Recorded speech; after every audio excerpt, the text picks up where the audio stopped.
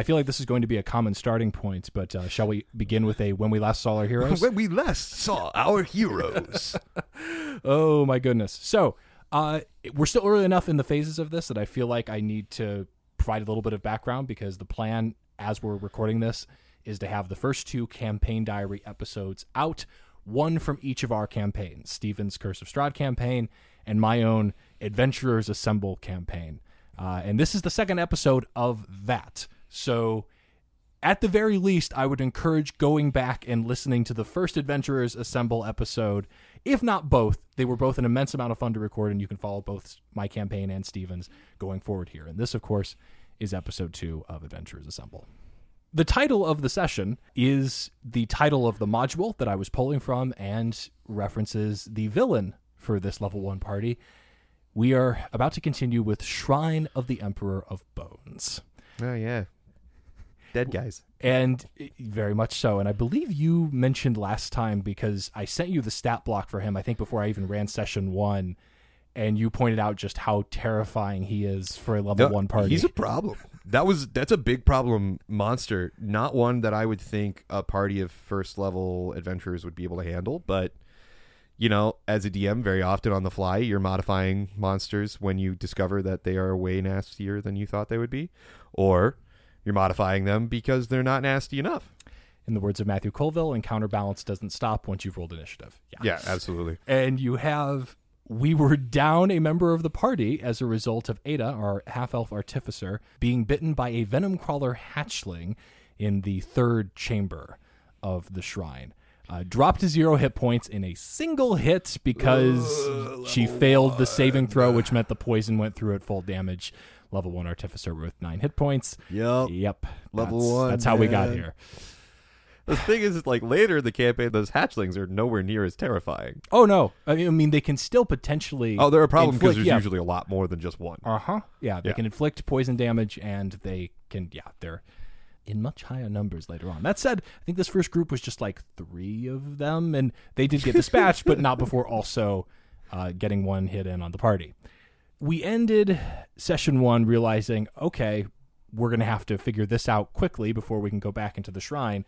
And me as a DM realizing, oh, that's a situation that I hadn't accounted for. Mm-hmm. And I should have a good plan for it as we come back to the table. And I feel like I do maybe a little bit more between session communication with the group. I mean, I think there's always like some one-on-one between a DM and their players kind of assessing, hey, just a question about this ability or something you're fine-tuning, especially like if you've recently made level and you're just trying to make sure that you both have an understanding of how different things work. At level up, for sure. Yeah. There's a lot of, well, at least when I DM, there's a lot of interplayer or player and me communication. Yeah. But you definitely communicate with your party on a higher rate and level than I do. And it's just in an effort to, and this was one of the first times I did it, because I just realized, okay, there's a few different ways this can look depending on how the party prioritizes their time. So I wanted to get a sense of, okay, do you want to get Ada seen off to safety immediately and then turn back around and head back into the shrine and let backup come in with you later? Do you want to go and get that backup? Do you want to go and get the backup and leave time for a long rest? And those were the options they were presented with. Given they knew there were still 3 children missing within the shrine, they wanted to get back in there quickly, but they also didn't want to miss the conversations they'd have with potential new allies. So they went with the middle option. Okay. Yeah, makes sense. The way this session also ended up working was Civ, the elven fighter, was going to take Ada to go get help after being pointed in the direction of a certain magic shop by Thestro, the human wizard that we met during the first session. I'm going to pause very quickly for a moment to just, because I realize there's one thing I left out of the previous episode that can provide a little bit of explanation for at least how a couple of players got here, because again, I felt so bad after the first session, again, killing Megan's character on accident. And that was only the second anything RPG I had ever played with Megan in person. Woof. The first was actually at an event back in early enough in 2020 that we had not locked down yet. It was an event called All Things Con out in the Georgetown Plaza. Yeah, I was supposed to come to that, and I couldn't because Life happens. life with 2 kids. You know what? I Or only, one I at the didn't time. even- I only had one then, but still. Yes. And I was running a Fate Core just explainer Yeah. session. That's right. 2 of the people that ended up showing up were Megan and Larissa.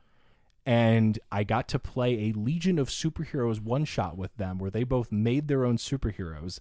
And then I was playing Timberwolf, which was a whole lot of fun because he's unlike any other character that I've played for any real length of time. Cool. That was the realization of, hey, I'd like to play many more sessions of things with these 2, and then trying to figure out what that would look like later. And then you killed one in the first session. Way to go. Also, to this point, in the only session for which Megan was actually physically at the table. She was there for session 1, then moved, and she's been playing remotely ever since, and has been an absolute pro with it as we've been going. It's been wonderful. I've seen a lot of session 1 deaths, though. Like, in all honesty, my favorite one.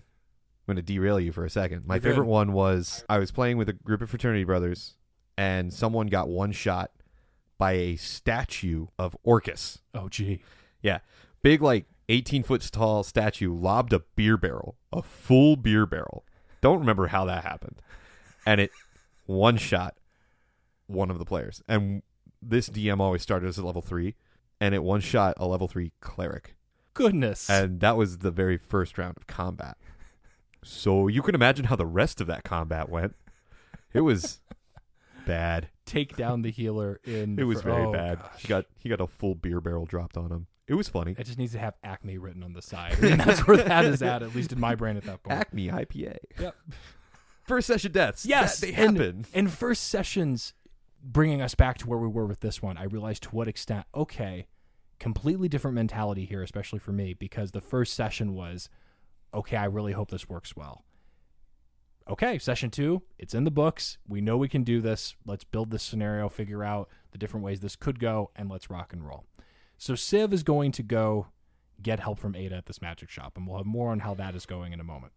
The other side of it is we still have Gorg, our Azamar barbarian. We have Nareen, our tiefling sorcerer, and Delilah, our rabbit folk rogue, probably in need of some backup if they're going to go back into the shrine. And so Thestro offers to make introductions with a pair of adventurers who could not be more different from each other if they possibly tried. The first adventurer they encountered was at a nearby temple to Lathander, or the Morning Lord, if I'm recalling my lore correctly here, just south of the old abandoned keep and the shrine beneath. As they entered the temple, they found it to be a great contrast to all the other surroundings in Merktown. Actually a pretty pleasant place, very clean, lot of white stonework, a lot of old buildings that have been well maintained, a beautiful fountain in the center. And sitting on a floating golden disc in the center of that fountain, they see a woman with long blonde hair, wearing white temple acolyte robes, as well as a golden diadem in her hair. And this is Rilo, a paladin of Lathander. He must be a king. Well, why do you say that? Well, because he doesn't have all over him. And right there, you can sum up Merktown and the temple. Yeah, that's fair. That works way better than it should. And again, contrast Rilo with the rest of the environment. So she was the second character I built as far as the allies are concerned, because I realized, okay, one of these allies is just going to be erase Jagger, write Spike. My level 1 character from your campaign is now in this campaign with just maybe one additional weapon and a different name. It's okay. Then I realized, okay, we've got 2 rogues. That's a lot of speed and both martial classes. Let's counter that. And basically by the time I was done with Rilo, as a level 1 paladin, she had an AC of 19. Very doable. Yeah. I'm telling you, paladins are one of the most broken classes in 5th edition, and I love playing a paladin because you're able to dole out it at higher levels just so much damage, but you also have like a stupidly broken AC. Like, it's very, very possible to get your AC up to 25 almost. Yeah. And then you also have this massive well of hit points. So paladins they're a great class, especially if you've got somebody who wants to switch from playing martial classes to a spellcaster, but needs something in the middle. Because you get some of the spells as a paladin, but you're also still predominantly a martial class. It's kind of a weird just kind of this weird middle road. Yeah. And Well, it's the half spellcaster. yeah, the half spellcaster. It's a half class, it works spellcaster well. sort of, and there's ways to build paladins so they're even more spell heavy or less spell heavy, as there is with every class. There's a lot of room as you level up, but paladins can get broken really fast, even at level 1. And having Rilo in the group for this session gave me an opportunity to kind of drive in some contrast, because Spike is a knife for hire who doesn't have much use for just all of the temple's haughtiness and morality and doesn't see much purpose in it. And then to Rilo, Spike is scum and she doesn't want to be anywhere near him, and has reasonably good reasons not to trust him, as the party continues to find out as we go forward. So those are the two that they encounter. They meet Rilo at her temple. They of course meet Spike at the docks. And after brief interactions with both of them, they're going to meet back at the shrine and descend back in to try to retrieve the Emperor of Bones' ritual book for Thestro, as that is what he has been after this whole time. They also need to rescue the 3 remaining lost kids, and that is their goal. Meanwhile... Oh boy. Yes. The way this ended up playing out, if I'm recalling correctly, our player for Civ was not at the table. I was quickly going through just, okay, she's going off and handling this. There's really not going to be any new information I could present to the players until Ada wakes up. Because then at that point, someone at the table is actually experiencing what is going on around them. Right. You, however, get to the benefit of seeing both sides of this. So after getting a very fast horse from the temple, Civ took Ada to a magic shop on the opposite side of the city called the Ruby Moon. She meets a middle-aged proprietor named Dulhov. Visually, I based him off of Anthony Head, probably circa his time in Buffy. Okay, fair. And he is, of course, a magic shop proprietor. Giles. Yes, indeed. Such a great character. And he is more than willing to help, and he uses this weird chess set of sorts to open a portal in a mirror that leads into a mirror image of his magic shop. But this is actually another location in a completely different city. So the Ruby Moon has a counterpart in a completely other spot in the region, and Civ is going to go meet someone who can heal Ada, and that person is Orner Weros.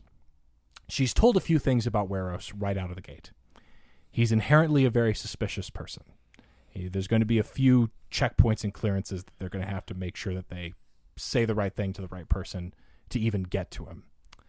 They're going to have to make sure that they go to a certain spot, a certain meeting point, and then from there, someone in Weros' orbit will guide Civ to him. And so all of that happens. Civ encounters a young man named Gorved Icefell, dark hair, definitely kind of keeping to the shadows in Orbia, and it's got a lot of very tall mesas that kind of can block out the sun in different parts of the city, and plus it's also nighttime. So he's just keeping to himself and keeping a watch as Civ gets to the point where she can advance to meet up with Weros. Yeah, I do have to ask right now, who did you envision playing Weros? Because my brain went straight to the client from the first season of The Mandalorian. My connection there is Orner Weros. Werner Herzog. Okay, I can see how you landed on that. See, there you go. That's where my brain went. Okay. Mine landed on, he is an old gnome. He's like over 300 and some change years old. That's even better. But the voice I used and the demeanor I went with was the Downey Jr. Sherlock Holmes.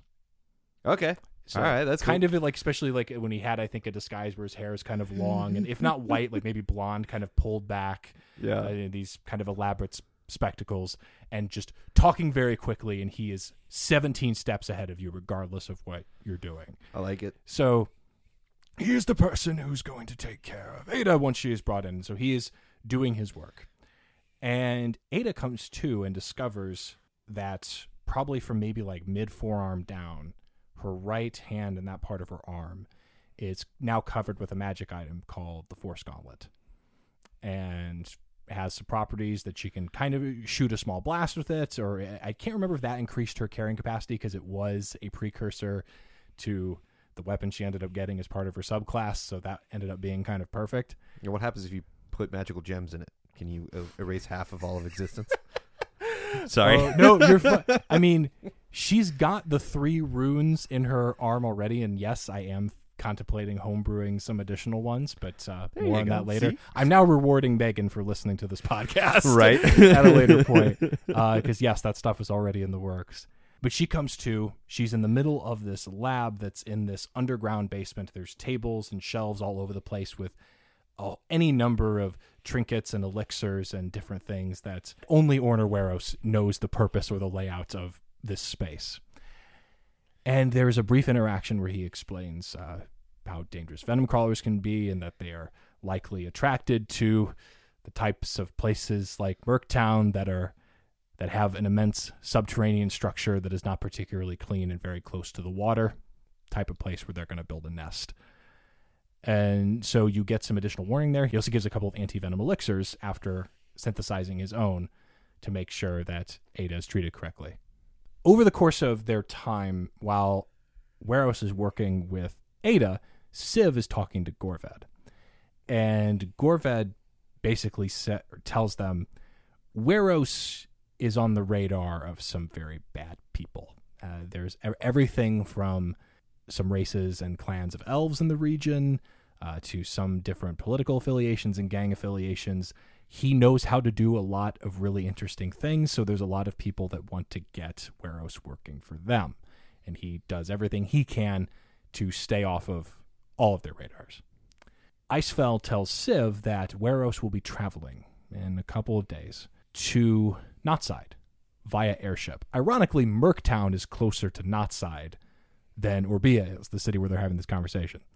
But the party, thanks to that portal in the magic shop, has the ability, after they finish with the shrine, to later go to Orbia and then travel with Weros to the capital city of Knotside.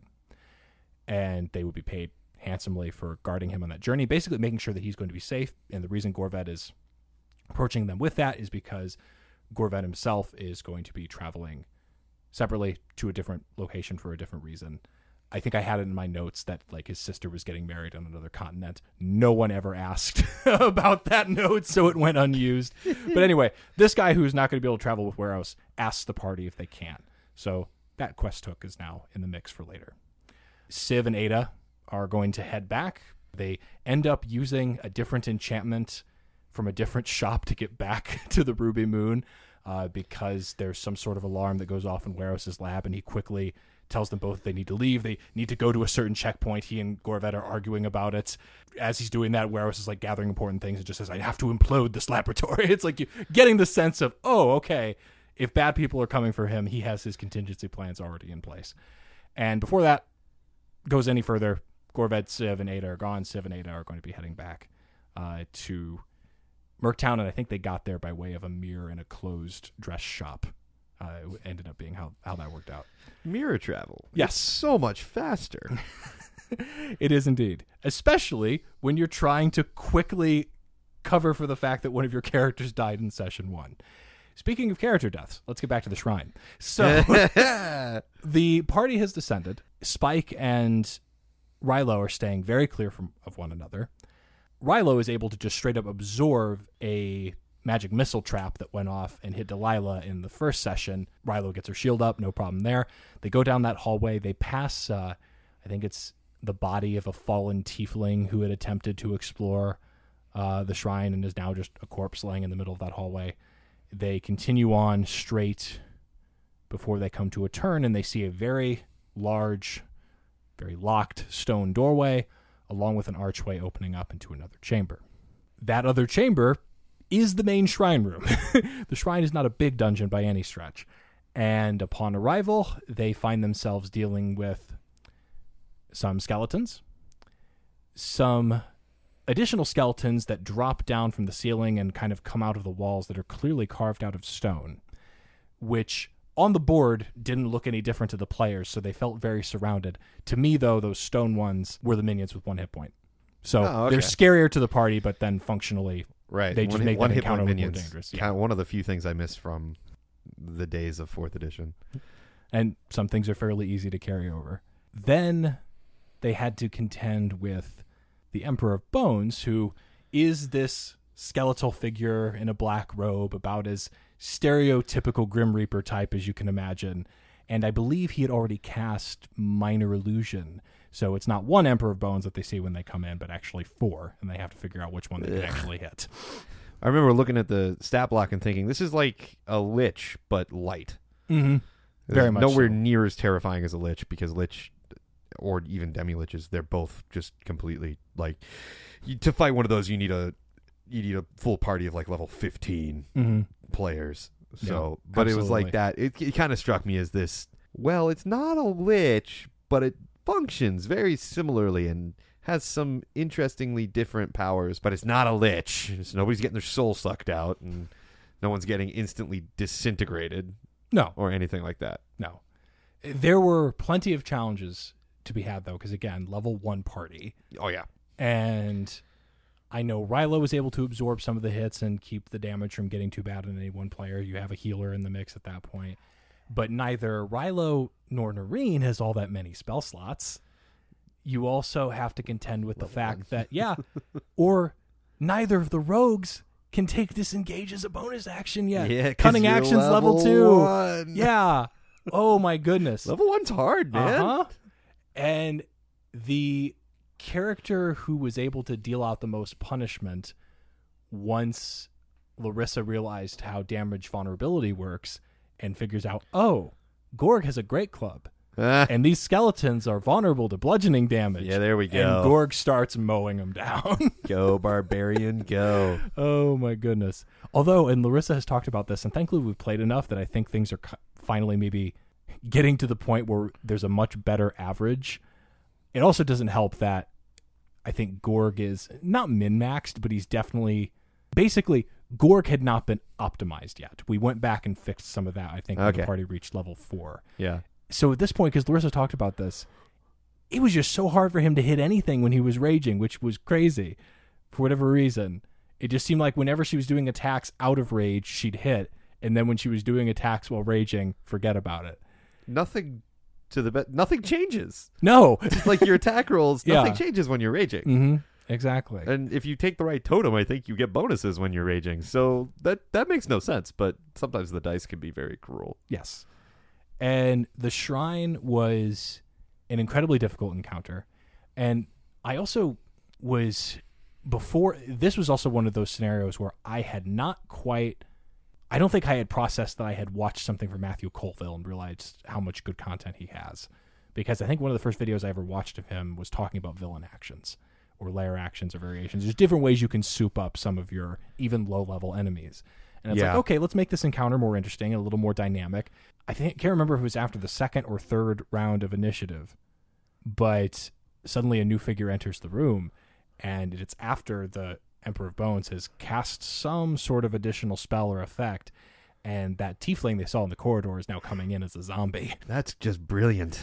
Which is terrifying for a level 1 party. So they have more and more enemies to contend with. The skeletons are largely going away. They finally figure out which emperor they can hit and still find purchase on. And I don't think anyone dropped to 0, but it wasn't looking pretty. And finally, after all of that, was when Civ and Ada finally returned with the way things had timed out. If they had taken option 1 of just turning back around and going straight back into the shrine, not only would that have made it so, okay, Rilo and Spike show up later, but it also would have pretty much eliminated any chance of Civ and Ada returning while the combat was still going. Instead, they get back and get a chance to have something to say about it. And Megan makes the best entrance she could have possibly made. Ada comes in, takes out a crowbar, casts catapults, and throws that crowbar at the Emperor of Bones, who is also vulnerable to bludgeoning damage. Yes. So one hit with that spell completely pulverizes the boss. Perfect. And ends the combat. As the party went on, I think by the end of this session, everyone had a magic item. Noreen found this ring that allows her to cast Cure Wounds. I think called a Ring of the Black Rock that I found online. So that was the item for our sorcerer. At this point, Gorg had already won his Gauntlets of Flame in a round of dice with the orcs at the Loaded Buckler. Delilah had found the Swift Rapier in the previous session. Ada now had the Force Gauntlet, And Civ showed up wearing this red belt around her waist that she got as a gift from Gorvet Icefell, called the Belt of Battle, which gives her all sorts of different effects that are quite helpful for combat. Loads of effects that are very helpful for combat. That's actually kind of a complicated magic item, but it's very cool. Yeah, no, that's one of those words like that's useful at every single level of play. Will not go away because I think it gives her advantage on initiative rolls, and then also can allow for additional movement reactions or actions depending on how many charges you spend. So yeah, lots of fun there. They're not done with the shrine though. They have not finished exploring it. Right, you said there was something about a locked door. Yes, there was. I hate locked doors. Doors are my number one worst enemy in D&D. They find a key on the body of the Emperor. And they're going to go through and explore and figure out what they need to do. They also go deeper down at the tunnels, a tunnel chamber behind the shrine where they discover the 3 missing children. They are alive. 2 of them are conscious. One of them is in not so wonderful shape, partially because he sustained an injury to his leg going through the water. There were like some kind of blade traps if you didn't navigate the water carefully as you were going through that chamber. So the party is successfully able to rescue the kids from there. But when they get back to the shrine room, Noreen realizes the key is no longer on her person that she got from the Emperor of Bones, and Spike is no longer around. That jerk! The rogue had gotten in. However, 4 out of the 5 party members plus Rilo had gone to rescue the children. 1 party member hung back. And so once Spike had secured the ritual book from within the locked chamber, Chamber 8, the final chamber of the dungeon, he turns around and there's Civ. Rogue and fighter. In a flat-out, no-holds-barred fight, I'm putting money on the fighter. Yes, so she hits him for a significant injury. Spike leaves behind the ritual book and runs. And after that, the party has the ritual book. They have the kids. They exit just as the chamber begins to fill with water and would have to be drained later. There was a water trap in another chamber that they never encountered, and that was me, the DM, just saying, let's get out of here, toot sweet. So they successfully escape. The kids are returned to their parents, one of whom is a blacksmith who will end up helping out the party much later. Garthon. Yep, you met him. Yep. I met him. Well, I will meet him. Yes, you will. Dear listener, in the future. And then they give Thestro the ritual book in exchange for what they were paid. I think it ended up being like 200 gold pieces apiece, which for a level 1 party is insane. But just showing to what extent it's like Thestro is a man of means in a position to pay others to do things that he would rather not do himself. The party also picks up on, and I don't think I stated this explicitly, but they kind of realized, wait a minute, all of these kids who are coming out of the chamber don't remember why they went in there. And at the end of the last session, Thestro said he recognized someone under the influence of a memory charm when he sees them. And they realized, oh, Thestro sent the kids in there to try to get the ritual book. That's not cool. So that jerk. Yeah. So they almost were not going to let him leave. I'm looking at the stat block for a level 10 wizard. Yeah. Instantly fries party, start new campaign. Yeah. So he turns invisible and disappears once he has the ritual book. And the party has not leveled up yet. I will make this part quick, but this is kind of the postscript of session 2. The Emperor of Bones was defeated. They then went back to the Ruby Moon, I think after they had gotten their rest. So back at full strength, still level 1. Again, all the credit in the world to DM Dave, because I was pulling from multiple campaign modules of his for all of this. Shrine of the Emperor of Bones with some elements of Spider's Ew, because that's the setting, Murktown. Ew. Yeah. Then Orneweros came out of a module called Flight of the Predator. And then there was another level 1 module, which is why I wanted to make sure this happened. And then as soon as we got through it, I was going to level up the party, called Animated Objects. And the premise is just you go into a magic shop and things that are moving and alive and capable of attacking you that shouldn't be are everywhere. So after dealing with the Lich Light that was the Emperor of Bones, they then had to deal with a set of chairs, a particularly angry bed. Animated broom nearly killed the paladin, remember? This was what was running through my head when you were describing that.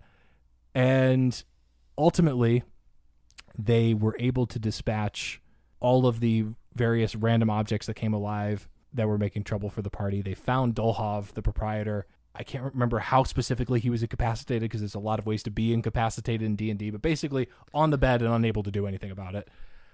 And they were dealing with this swarm of coins that almost moved like some sort of golem creature.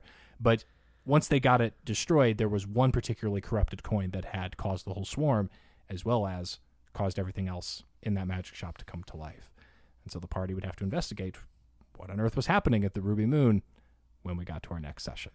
And that is where we will pick up with episode 3. There you go. Oh, my word. So a lot of ground covered because I don't know why, like, inevitably, and this is one thing where I say this to any and all DMs, it is so easy to over-prepare. You will end up with so many things that you think, oh man, I need to have enough road out in front of the party, that you don't even come close to getting to. And because the shrine, which initially I thought, oh, they could probably knock this out in a session, ended up being 2.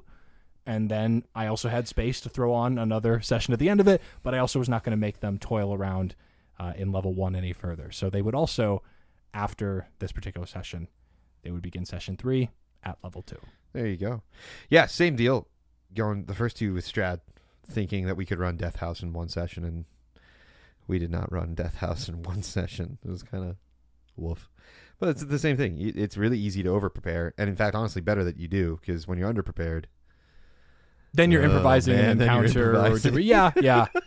So that wraps things up for this episode. We will pick up with our next episode with the 3rd of my Adventurers Assemble sessions, and we will also continue to hear more and more about Steven's sessions in Curse of Strahd.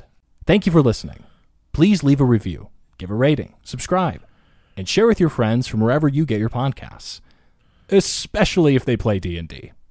It all helps Storytelling Breakdown reach more people and grow our community. Check out the SB blog and past episodes at storytellingbreakdown.com, and you can find us on Facebook and Instagram and reach out to our team at info@storytelling-breakdown.com. Our theme music is by Kurt Remke. Our logo is by Daniel Church, with campaign diary logos provided by Michael Ganzer and Jeremy Stroop. Our podcast is hosted wherever you get your podcasts by John Dawkins and Wayne Shout Productions. Everyone has a story. These are some of our favorites. And this has been a Storytelling Breakdown campaign diary.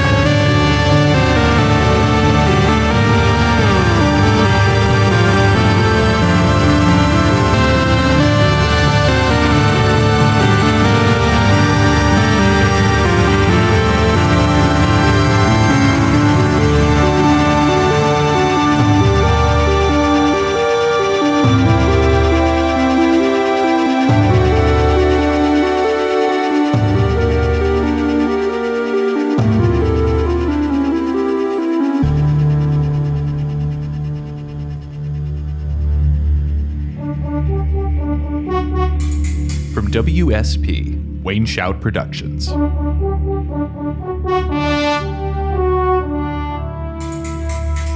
Wayne Shout!